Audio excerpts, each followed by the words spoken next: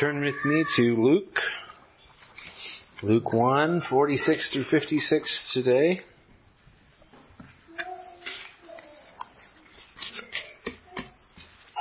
I feel a little out of balance.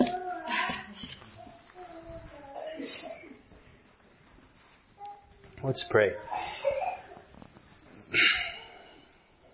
Our Father, as we come into your presence by your word, grant us to know you as the God who is holy, holy, holy. Grant us the grace to see you as the God of creation, the God of promise and fulfillment, a God who is the consuming fire and the God of our salvation. In light of who you are, will you cause us to see ourselves as we are? Will you humble us, Lord, in your presence, whatever our station in life, and give us grace to see ourselves as small and you as very great. In Christ's name we pray. Amen. Let's stand for the reading of God's Word, Luke 1, 46 through 56. And Mary said, "My soul magnifies the Lord, and my spirit rejoices in God my Savior. For he has looked on the humble estate of his servant. For behold, from now on, all generations will call me blessed. For he who is mighty has done great things for me, and holy is his name. And his mercy is for those who fear him from generation to generation. He has shown strength with his arm. He has scattered the proud in the thoughts of their hearts. He has brought down the mighty from their thrones and exalted those of humble estate. He has filled the hungry with good things, and the rich he has sent away empty. He has helped his servant Israel in remembrance of his mercy, as he spoke to our fathers, to Abraham, and to his offspring forever." And Mary remained with her about 3 months and returned to her home. Amen. This is God's Word.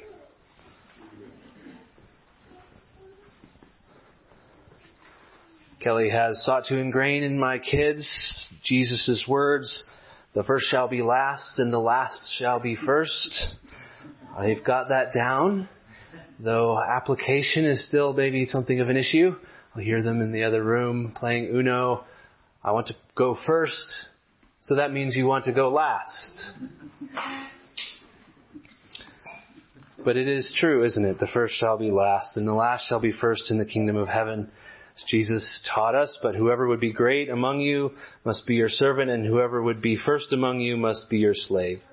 Even as the Son of Man came not to serve, but to be served, but to serve, and to give his life as a ransom for many." Of course, this ethic is not unique to Christ. It is the way that God has always worked. He esteems those who are lowly and brings to nothing those who are mighty. It is the great reversal, if you will. So this is our final week of Advent. We prepare to celebrate the first coming of our Lord Jesus at Christmas. We are reminded that it was not the strength of the will of men who brought about this great and majestic day of the entrance of Christ into the world, but it was the great and mighty hand of God. Mary herself is one more in a long line of examples of God making himself great through that which is small. We'll draw from this text 3 basic exhortations in hopes that the word of the Lord in this song would instill in us a spirit of humility and worship as we're directed to see his majesty. And the first exhortation is just magnify the Lord. Magnify the Lord. This passage is a psalm or a song or a canticle, if you like. Often it's known as the Magnificat, which simply just means magnifies. It's the first word of the song in the Latin translation or the Vulgate. And it just means magnifies. My soul magnifies the Lord. And what is it to magnify? What does that mean? Well, it means to make larger.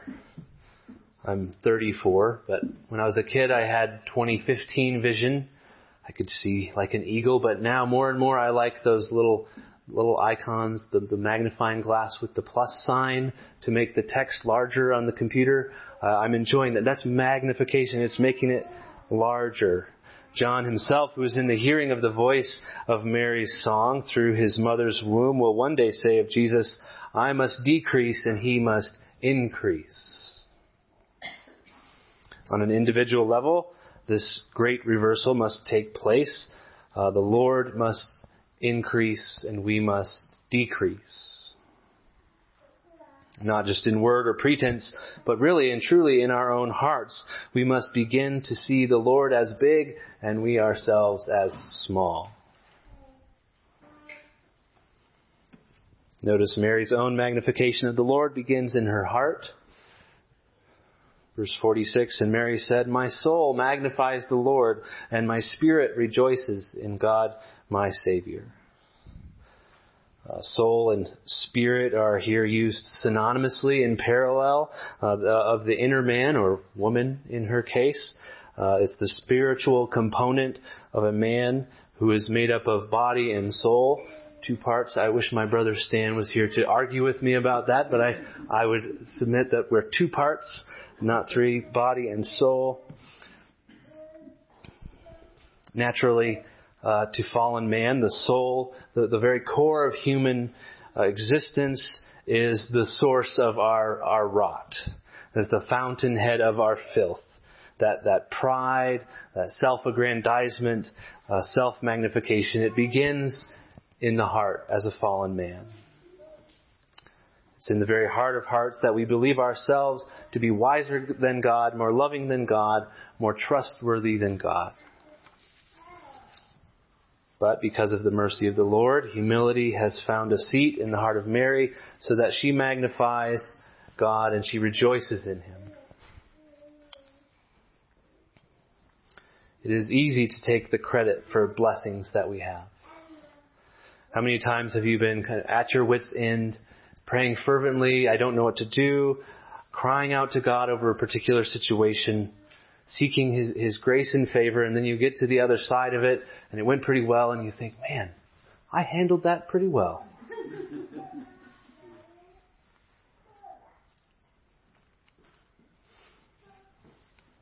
How easy it would have been for Mary to say of herself, well, just look at me now, the mother of the Messiah. I knew I had it in me. But no, her soul magnifies the Lord. Her spirit turns Godward. It rejoices in God, her Savior. Like the publican, she recognizes that the Lord has been merciful to me, a sinner. And this whole song magnifies the Lord. No fewer than 18 times over the course of 11 verses, Mary refers to God either through a pronoun or a proper name. No fewer than 11 verbs speak of the action of God. So this is an example of the magnification of God. But if you want to know, I want to magnify the Lord, how do I go about doing that? This is a great example. Enlarge in your heart and mind the things that He is and the things that He has done. Write them out if you want. Type them out and then use that little icon and make them bigger. Increase the font size. Magnify the Lord. Consider what He's done and rejoice in your heart.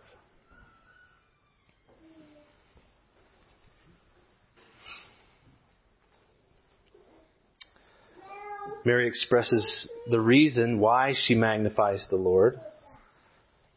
She has a chain of 3 reasons. The first answer in the Catechism says that our chief end is to glorify God and to enjoy Him forever. And I think the glorify part makes sense to our minds initially. Okay, worship, service, self-sacrifice, give me the list and I'll do it. But enjoy. How do I enjoy God? What does that look like? And if we're honest, I think maybe sometimes we feel a sense of guilt about that, about enjoying. Isn't enjoying about me, not God or not somebody else? Isn't pursuing happiness through God some kind of a false pretense or wrong motive? But as she begins to enumerate her reasons, we see Mary knows she has been the object of the favor of the Lord, and she's thankful. She's amazed at how God has blessed her in particular. She gives three main reasons initially. First is that he has lifted her up, verse 48, for he has looked on the humble estate of his servant. God does not pick his people like the fifth grade team captain picks dodgeball members. We might want that, or at least we might think we might want that God chose me or put his favor on me because I'm so athletic or beautiful or pious or qualified. But Mary recognizes her own estate, and she's simply grateful. It's not for anything in her, but wow, he's shown her favor. He's looked on her humble estate, in fact, and he's called her blessed. Her second reason is that all generations will call her blessed. Mary sees in this event the conception of Christ something of significance for the whole world. And she is in awe because she sees just how high God has lifted her. Her story would be renowned for ages and ages. Generations and generations would pass on this story to their children. And indeed, here we are 2,000 years later. Americans of mostly European descent talking about a young Hebrew girl from Nazareth.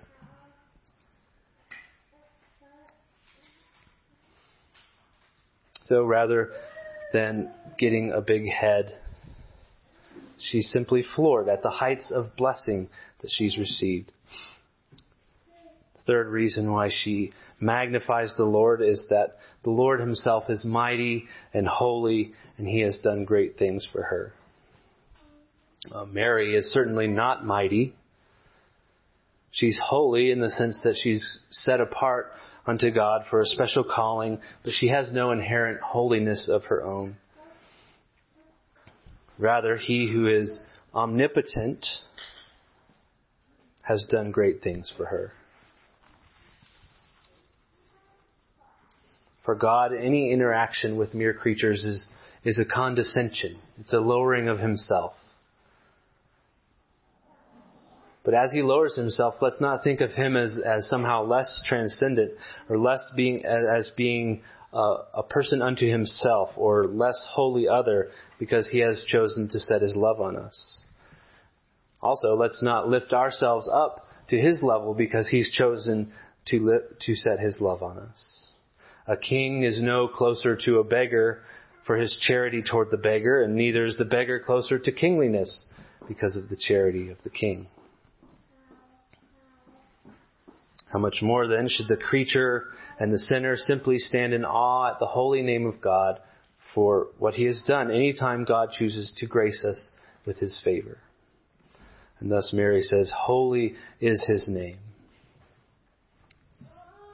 Mary's focus remains steadfastly on the Lord, the source of all goodness and blessing. And yet she's astounded at what God has done for her.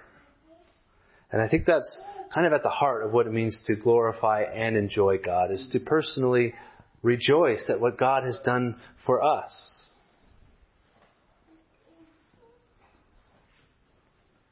To say, wow, he has done great things for me. And so we respond similar to Mary, that our soul magnifies the Lord and our heart rejoices in God our Savior.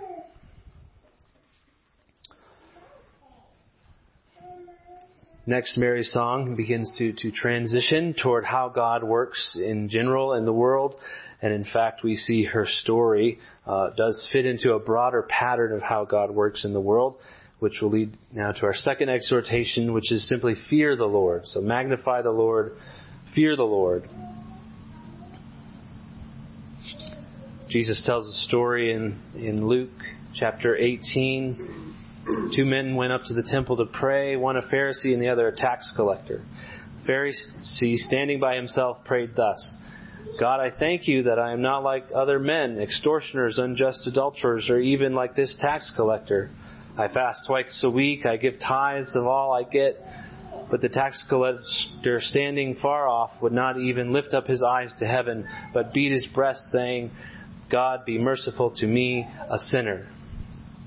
I tell you, this man went down to his house justified rather than the other. For everyone who exalts himself will be humbled, but the one who humbles himself will be exalted.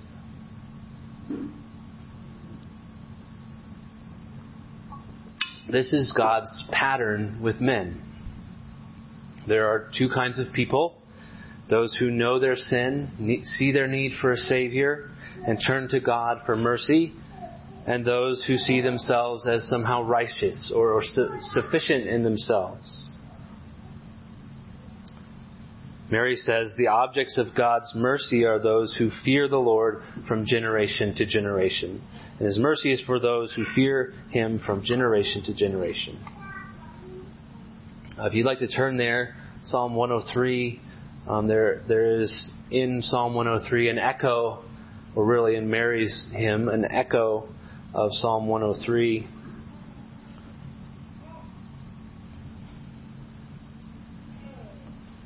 We'll begin in verse 1 and kind of just do a survey through it. We won't read the whole thing, but begins, "Bless the Lord, O my soul, and all that is within me. Bless His holy name." And in verse 4 it says of the Lord, who redeems your life from the pit, who crowns you with steadfast love and mercy. And in verse 6, the Lord works righteousness and justice for all who are oppressed. And in verse 13, as a father shows compassion to his children, so the Lord shows compassion to those who fear Him. For He knows our frame. He remembers that we are dust. As for man, his days are like grass. He flourishes like a flower in the field. For the wind passes over it, and it is gone, and its place knows it no more. But the steadfast love of the Lord is from everlasting to everlasting on those who fear Him, and His righteousness to children's children, to those who keep His covenant and remember His commandments. So this is again that great contrast of the mercy of the Lord to those who are frail, for those who are weak, for those who are sinful, and yet those who fear the Lord and keep His covenant. This is that great reversal. Those who see themselves as sufficient, those who are mighty from a worldly perspective, will be reduced. Those who are frail, who are bruised reeds, who know they are dust, who know their need, God will raise them up.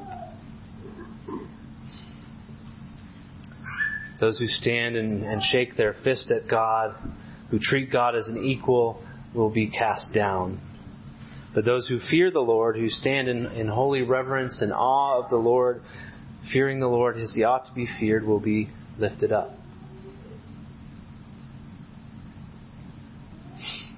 In the following verses, Mary recalls to memory this pattern of reversal. There's three sort of themes, great reversals here. And the first one is pride. In verse 51, she says of God, He has shown strength with His arm. He has scattered the proud in the thoughts of their hearts. Initially, my mind goes to the Tower of Babel. Those who were scattered because of the pride of their hearts. But I think Mary's language more recalls the Exodus and even the song of another woman, Miriam. Exodus 15, 14 through 13, we have some of Miriam's song. We see here again the theme of pride, the pride of Pharaoh and him being cast down. Pharaoh's chariots and his host, he came into the sea, and his chosen officers were sunk in the Red Sea. The floods covered them, they went down to the depths like a stone. Your right hand, O Lord, glorious in power, and your right hand, O Lord, shatters the enemy. In the greatness of your majesty, you overthrow your adversaries. You send out your fury, it consumes them like stubble. At the blast of your nostrils, the waters piled up. The floods stood up in a heap. The deeps congealed in the heart of the sea. The enemy said, I will pursue, I will overtake, I will divide the spoil. My desire shall have its fill of them. I will draw my sword, my hand shall destroy them. You blew with your wind, the sea covered them. They sank like lead in the mighty waters. Who is like you, O Lord, among the gods? Who is like you, majestic in holiness, awesome in glorious deeds, doing wonders? You stretched out your hand, your right hand, the earth swallowed them. You have led in your steadfast love the people whom you have redeemed. You have guided them by your strength to your holy abode. You can see there Again, the reflection of Mary's song and Miriam's song, they're very similar. That God scatters the proud in the thoughts of their hearts.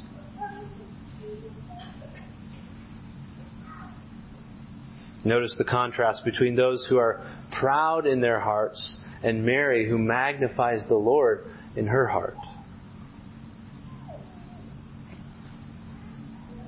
C.S. Lewis, I think, and among many others, have identified pride as kind of the root sin of all sins. He says, if anyone would like to acquire humility, I think, tell him the first step. The first step is to realize that one is proud. And a biggish step, too. At least nothing whatever can be done before it. If you think you are not conceited, it means you are conceited indeed. That said, humility does not mean we're supposed to be down on ourselves all the time. Self-pity is its own manifestation of pride. Instead, we should notice the way Paul sets up the contrast in Romans 12:13. Do not think of yourself more highly than you ought to think, but wallow in self-pity and self-degradation. I think that's how we think, but that's not what he says. Do not think of yourself more highly than you ought to think, but think with sober judgment, each according to the measure of faith that God has assigned. So we're actually commanded to have an accurate self-perception, to know who we are as image bearers of God, as men and women in Christ, as simul justus et peccator, sinner and saint. So the proud may boast in themselves, or they may refuse to acknowledge God's hand in their lives, that we think we know better than God. But God scatters those who are proud in their thoughts of their heart. Like the men of Babel, like Egypt and Pharaoh, his strong arm reduces boasting to nothing. The second reversal here is that of power. Power in verse 52, and he has brought down the mighty from their thrones and exalted those of humble estate. I think Nebuchadnezzar comes to mind for me as a great example, who looked out over his kingdom and says, look what I have built. The Lord reduced him to eating grass like a cow, and his hair grew and his nails grew long like an animal. And then the Lord restored him, and Nebuchadnezzar said, at the end of the days, I, Nebuchadnezzar, lifted my eyes to heaven, and my reason returned to me, and I blessed the Most High, and praised and honored him who lives forever. For this dominion is an everlasting dominion, and his kingdom endures from generation to generation. All the inhabitants of the earth are counted as nothing, and he does according to his will among the hosts of heaven and among the inhabitants of the earth, and none can stay his hand or say to him, what have you done? So he cast down Nebuchadnezzar from his pride. We could also be reminded of King Saul, who was a mighty man. He stood a foot taller than his kinsmen, his countrymen. And yet he was brought to nothing. He was embarrassed and ultimately replaced by David, who was a shepherd boy who wasn't even included when Samuel was picking the kings because no one thought he would be the king, the youngest son. Mary's not saying that God always gives seats to authority to the lowly as though there's this continuous cycle. But ultimately it is God who oversees the government of man. And he decides when to bring down and when to raise up. So if we love the idea of possessing power, of being able to wield control and influence for our own gain, be it on a national political scale or even within our family structure, we should be very careful. For God loves to bring low those who possess worldly clout. And he delights to esteem those who are small, people like Mary. The third reversal here is that of wealth. So we have pride, power, and then wealth. Verse 53, and he has filled the hungry with good things, and the rich he has sent away empty. There's many echoes of Hannah's song here and Mary's song as well. And you could spend a whole sermon looking at that. But here's one of them from 1 Samuel 2:5. Those who were full have hired themselves out for bread, but those who were hungry have ceased to hunger.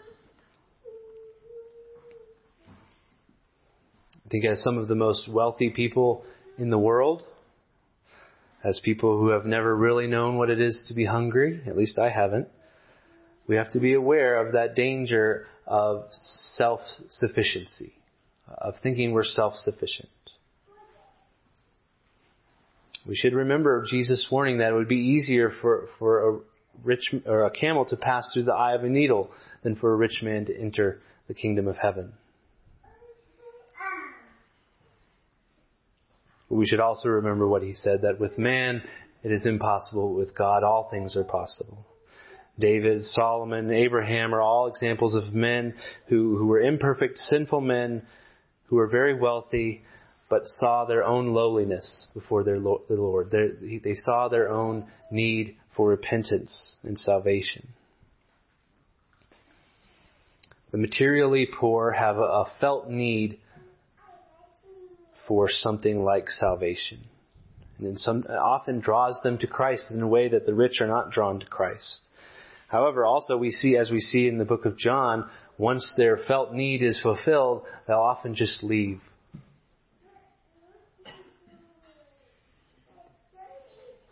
So the greater hunger, the greater need that we have then is spiritual hunger. Jesus said in the Sermon on the Mount, "Blessed are those who hunger and thirst for righteousness, for they will be filled." Jesus also said, "But woe to you who are rich, for you have received your consolation. Woe to you who are full now, for you shall be hungry. Woe to you who laugh now, for you shall mourn and weep." So this is the irony of the great reversal, that those who believe themselves to be full are tragically empty, and those who know their emptiness will be filled. It's the poor in spirit who will receive rich blessing. This whole section speaks to what Mary said about the fear of the Lord, that mercy is for those who fear the Lord. It's the beautiful irony of this great reversal that warns us and reminds us and promises us that whatever we have in this life, be it grounds for boasting, power and status, or wealth, that when we come before the strong arm of the Lord who scatters the proud, we come before Him naked. We're stripped of all that we have that we think makes us favorable. But it's those who stand before the Lord as though naked now, who tremble before His holy name with the knowledge that there's nothing that can make us right before Him, save that wee little baby that's in Mary's womb. If we will receive mercy, we must know that we are needy, and we must seek salvation from the one who can supply it. Now, Mary's prayer psalm moves from the general MO of the Lord to His relationship with His covenant people. And our third exhortation is simply believe the Lord. Magnify the Lord, fear the Lord, and believe the Lord. I think if you're like me, and I think we're all like this to an extent, that our default setting and view of God is the vending machine in the sky. That divine favor is somehow determined by how smoothly my life is going. But in those kinds of moments, it pays to remember that Mary does, that as individual as her response is in this psalm, her life actually fits into a much larger story. It's clear as this story progresses through Luke that the people view the events that are unfolding here in a corporate, covenantal, and historical way.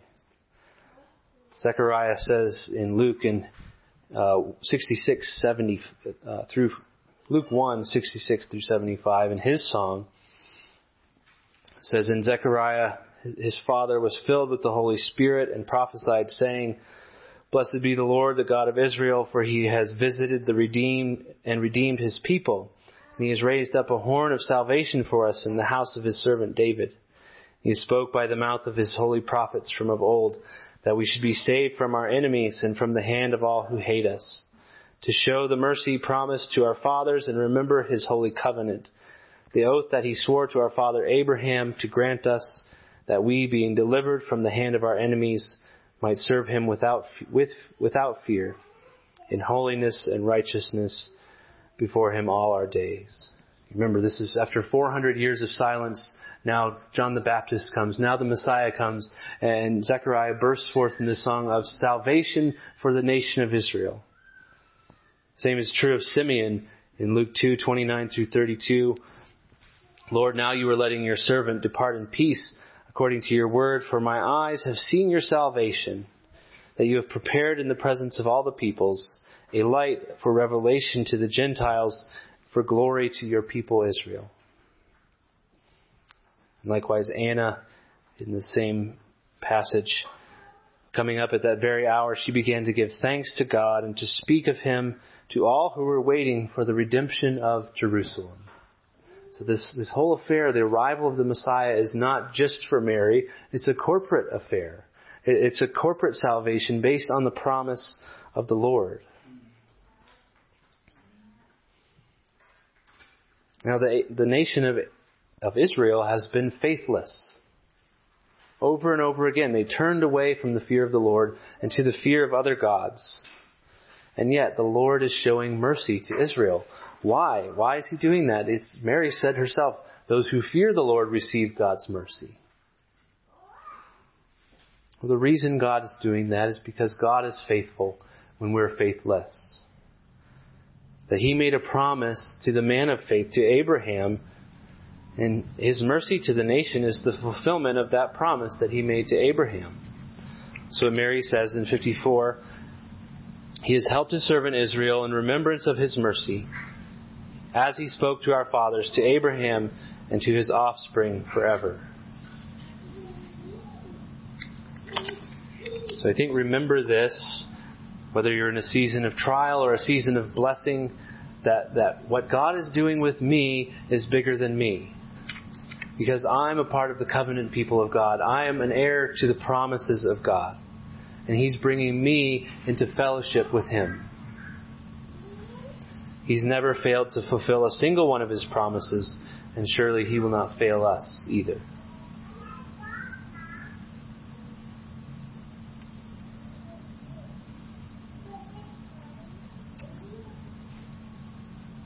So we magnify the Lord, we fear the Lord, and we believe the Lord. I think most of our problems come back in life to two simple errors in estimation. We estimate God to be too low, and we estimate ourselves to be too high. Instead, magnify the Lord in your soul and rejoice in your spirit in the God of your salvation. Amen.